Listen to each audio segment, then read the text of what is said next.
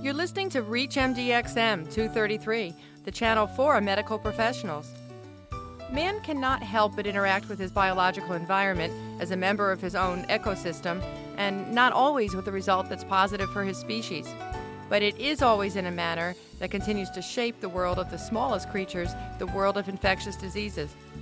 Welcome to the Clinicians Roundtable. I'm Dr. Shira Johnson, your host, and with me today is Dr. Bennett Lorber from Temple University. Dr. Lorber is a Thomas M. Durant Professor of Medicine and a Professor of Microbiology and Immunology in the Department of Infectious Disease. Today we are discussing the impact of societal changes on infectious diseases. Dr. Lorber, I know you've been looking into this theory for a long time, and thank you for taking the time to be with us today and share your thoughts. Happy to be here. Tell me, what prompted you to get into this area, or how were you first in your many years in infectious disease gaining awareness of the societal impact of infectious disease? My interest in this area really started outside of infectious diseases during the time that I was a resident in internal medicine and had responsibilities working in an emergency room. And it was a routine matter in those days to see children who had crush injuries of their hands and forearms having been caught in the ringers of the family washing machine. And then some years later, I realized that I hadn't seen one of those injuries in many years, obviously because that type of washing machine has largely disappeared from the landscape of American life. And when I got into my career in infectious diseases, I started to think about how changes in society could impact and change patterns of infectious diseases in the same way. So this has been a long interest of mine. What are some of the earliest examples that you can think of that have changed over time? Well, I think one of the sort of most striking is the recognition of this entity which doctors call Pseudomonas folliculitis, which is more graphically referred to by people who have it sometimes as hot tub buns.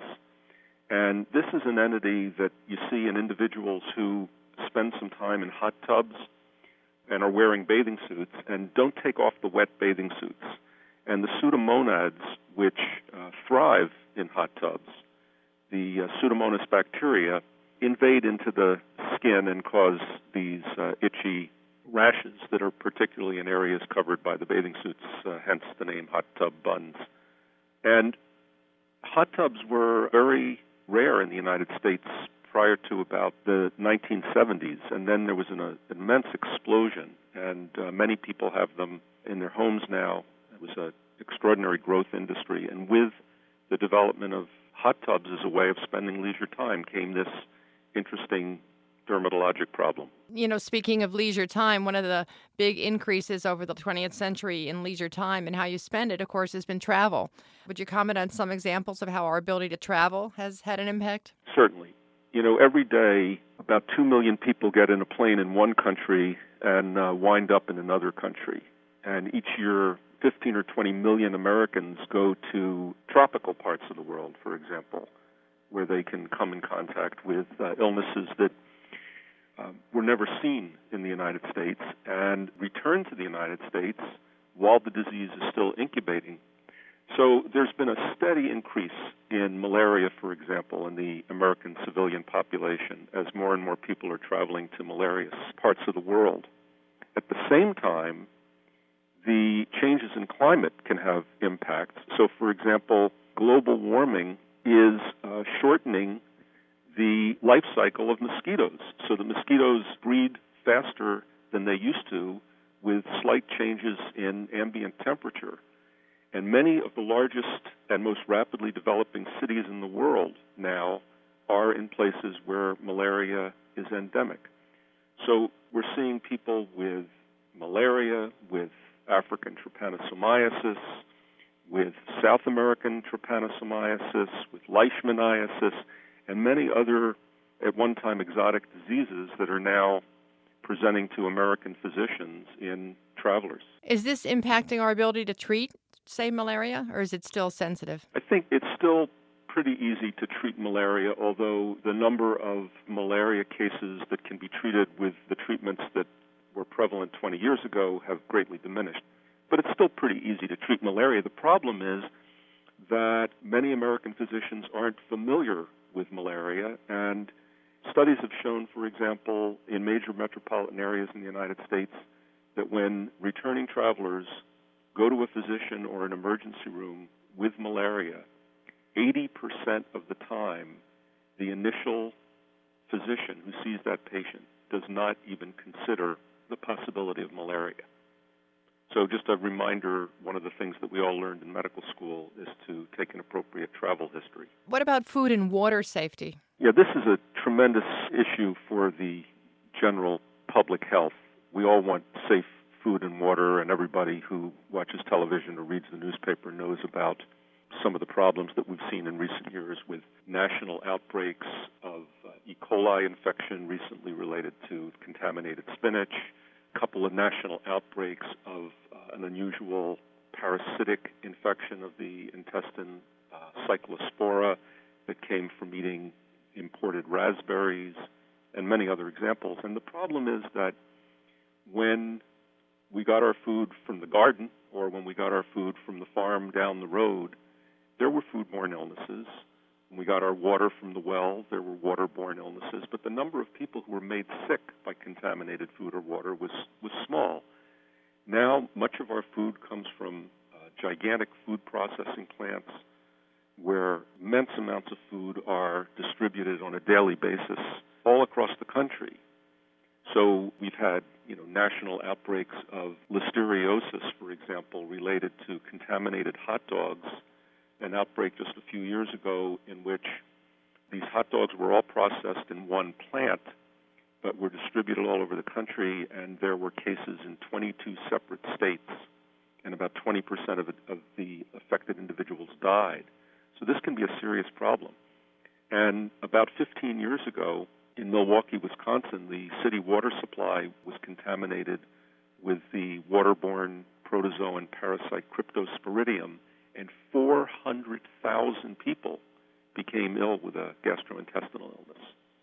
So it's imperative that we do everything we can to ensure safe water and food. That's an amazing number of patients that were affected by that. But you also told me a great story about the rise and fall of gefilte fish and roundworms. Yes, there's an interesting entity in which humans can become infected with roundworm larvae.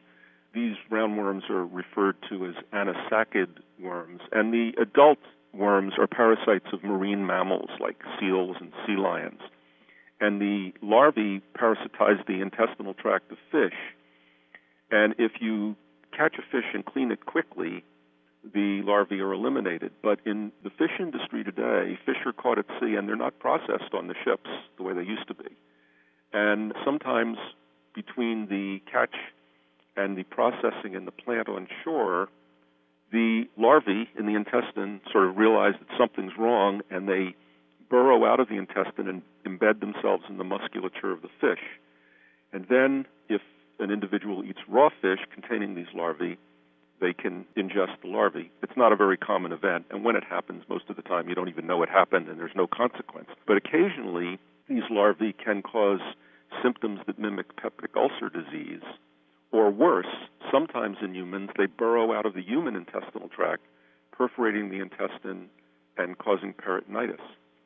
And for years in this country, this entity was seen almost exclusively in Jewish housewives who got this problem while they were preparing gefilte fish and tasting the fish as they were preparing it, the raw fish. But very few people make gefilte fish anymore. And with the popularity of sushi, the demographic of this infestation has changed. So this anisakid problem is now seen almost exclusively in people who eat sushi. It's a very interesting change of events, I think. And you were telling me something about the number of sushi restaurants or Japanese restaurants over time? When I graduated from medical school in 1968, there was a single Japanese restaurant in the entire city of Philadelphia. And now anybody who lives in any major metropolitan area in this country knows that as you walk down the streets of the city, you pass numerous sushi bars. the eating of raw fish delicacies has become very popular in this country. You're listening to the Clinicians Roundtable on ReachMD-XM 233, the channel for medical professionals. I'm Dr. Shira Johnson, and we are speaking today with Dr. Bennett Lorber, and we're discussing the societal impact on infectious disease. We talked about pets. How has our relationship with our pets had an impact? Pets generally are good. There are interesting studies showing that children, for example, in contact with pets are calmer, perform better in a variety of testing situations. There are studies that suggest that individuals who've had a myocardial infarction live longer following the myocardial infarction if they have a home pet. There are studies showing that if you're in contact with your pet dog, your blood pressure drops.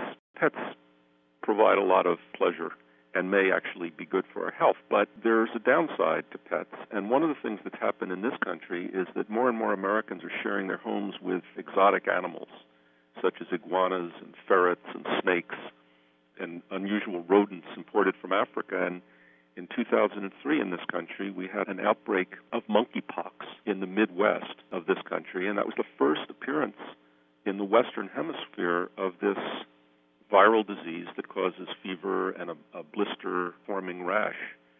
And about 72 people became ill after contact with pet prairie dogs, but the prairie dogs got infected because they had been housed with rodents that had been imported from Africa, and the rodents were thought to be the primary source of the disease. Another area is that women as mothers aren't staying home much anymore for socioeconomic reasons, but more children are going into daycare, and that has an impact on viruses that are emerging? Yeah, viruses and bacteria and protozoan parasites. There are now more than about 15 million children in daycare, and daycare has been a tremendous boon. It's enabled parents to go to work without being anxiety-ridden about what's happening with their children while they're out of the house. And as you point out, many people need to work and can't stay home with their children. But daycare centers are potentially hotbeds for disease transmission. So there have been outbreaks in daycare centers of many viral infections, mild ones like common colds, bacterial infections, including all kinds of bacterial diarrheal pathogens, Salmonella, Shigella, Campylobacter, and the protozoan parasite Giardia has been a very big problem in daycare centers with outbreaks involving the children and the caretakers, and then children taking the parasites home and passing them on to their adult family members. Thank you, Dr. Lorber. I want to thank Dr. Bennett Lorber, who's been our guest today. We've been discussing societal impact on infectious disease. I'm Dr. Shira Johnson. You've been listening to the Clinicians Roundtable on ReachMD-XM 233, the channel for medical professionals.